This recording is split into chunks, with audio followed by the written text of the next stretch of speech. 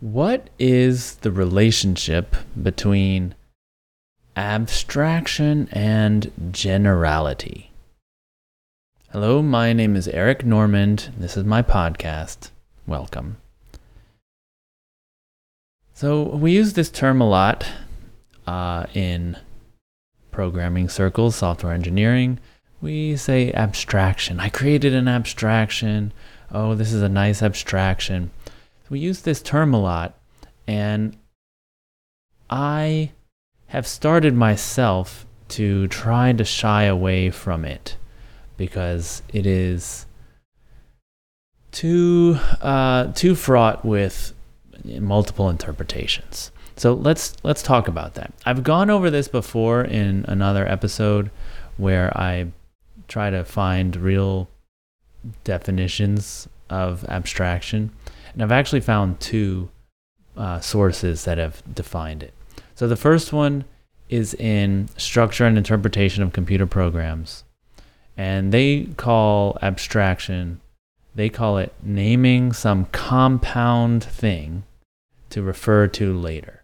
So in a language like Scheme, which is what the book is about, you build a new function, you write this function that's kind of built out of the parts that are already existing, and you have this new function now. You give it a name, and that naming is an abstraction. That's what they call it. That process of naming it is called abstraction.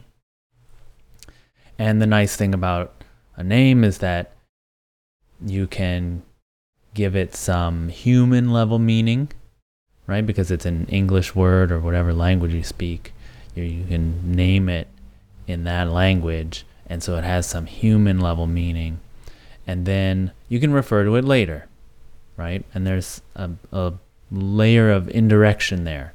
You can refer to it and then change the implementation of the function, and the things that call that function don't have to know that you changed how it was written, right? So there's an indirection. You could imagine just putting that same function in line everywhere, right? But that's not what we do. We want to name it so that it's easier to work with on a human level. Okay, so that's one definition of abstraction. The other one is from Barbara Liskov. She was instrumental in kind of defining what we think of as modularity. These days we take it all for granted. But she has a definition, I'll paraphrase, it's treating two different things as if they were the same. So basically, anytime, this is a more general definition, it's anytime you have two things that really are different in some detail, and you ignore those details, and you treat them as if they are the same. So we can see all sorts of different kinds of abstraction. Polymorphism is a kind of abstraction. If I have an array list and a linked list, there's some common set of API, and I could ignore the difference, and I don't have to know which one I have. I'll just treat them kind of the same, and I'll just treat it like a list, and things should work out, right? The more I think about these, the definitions are super related, right? I think the one from Structure and Interpretation is more specific, right? It's specifically about naming. And Barbara Liskov's is more general. It's not about naming. It's about any type of treating two different things as if they are the same. But I want to focus on this idea of ignoring details. So when you name something, you're giving yourself a handle to call that thing later, to use that thing later, and you're ignoring other stuff like where it's defined, how it's defined, if it's a function, what's inside the body of that function. You don't know. You're ignoring that because you have this human level name that lets you ignore those specifics. Now, what I want to explore in this episode is this idea that we use the term abstraction typically to mean, I think incorrectly, we typically mean we're making something more general. We confuse the idea of abstract and general. And I think this has to do with the English, layperson understanding of the word abstraction or abstract. In a conversation, I might say, well, that's a really abstract idea. I want to talk about real world specifics. And when someone's talking about that, they're doing the same thing. They're ignoring details. They're trying to speak at this more general level instead of talking about some specific thing. Like you might say, well, that person is just very mean. It's like, well, what specific thing did they do that was mean? Like, you're abstracting this one instance into like a whole personality trait, right? Or something like that. And you can tell when someone's speaking probably more abstractly than they should for the given context. But typically when we speak like that in, English, when we use the term abstraction like that, abstract, we mean you're speaking very generally. And it's hard for me to understand what you're getting at. I would like you to be more specific, please. But in programming, typically when we create a new abstraction, so we create a new named function, that function is more specific than the things it is made of. So we're making something more specific, right? So we have this confusion where we call it an abstraction, but it's actually less general. So just as an example, the function map, it's at a certain level of generality. It can transform, it can do any kind of like element-wise transform between lists, right? So it's general, it works on any list and any kind of transform, right? Now, if I wrote a function that did something like inside the body, it just had one argument, it took a list, and then it did map square, so multiply a number by itself of that list. Now it's much more specific. It's only this new function I wrote can only operate on numbers and a list of numbers, and it will do a specific thing, which is square all the numbers in the list. Likewise, I could have another thing it takes another function that takes the operation, the function, but operates on a specific list, let's say the integers or the letters of the alphabet. It's another list, but now you can pass any function you want to it, and it'll say map f of the alphabet, right? So again, this is more specific. It only operates on the alphabet instead of on any list.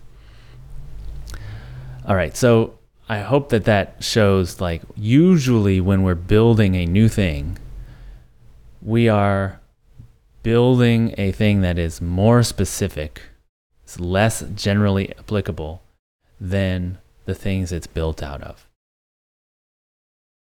But we call that an abstraction, and this is, and it is in these definitions, it is ignoring details. Right? It is, because of that name, you're able to ignore the actual implementation. So that's a kind of abstraction. And you are able to treat things differently, right? Like you're still treating this function that's an argument, like it's a different function each time. And we don't have to know inside that function, we don't have to know what the function is. We're able to, we're ignoring details. But it's more specific. And so there's a confusion. And we're confusing this specific definition of abstraction that comes from software engineering with the lay definition of abstraction, which just means general and, ungrounded. And we're confusing that with specific and general. So I try to avoid using this term now, abstraction. If I'm writing a new function, I don't say I'm making a new abstraction. I say I'm writing a new function. Because I just think that this causes a lot of confusion. Here's another thing. People talk about stuff like at the top of the stack is super abstract. The stuff at the bottom of the stack, the low level stuff, that's less abstract. And it's totally not true. There's no more and less abstract. You can't compare the details that this layer is ignoring with the details that this layer is ignoring. So for instance, let's go all the way down to the most general stuff. I mean, not the most general stuff, but very general, all the way down to NAND gates. So NAND gates, it's very general. You can build a machine out of enough. If you have enough of them, you can build a whole computer out of it. So is that more or less abstract than the plus function, for instance?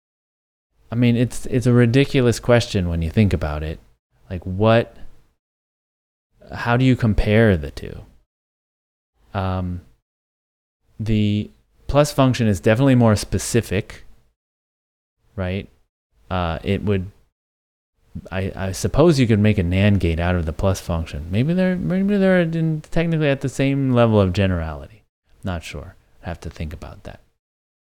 But the plus function that we know is built on top of NAND gates. Somehow it gets translated into some NAND gates in that circuit, the computer, being activated and used. And so let's stick with that. We don't want to get into a too philosophical of a discussion here.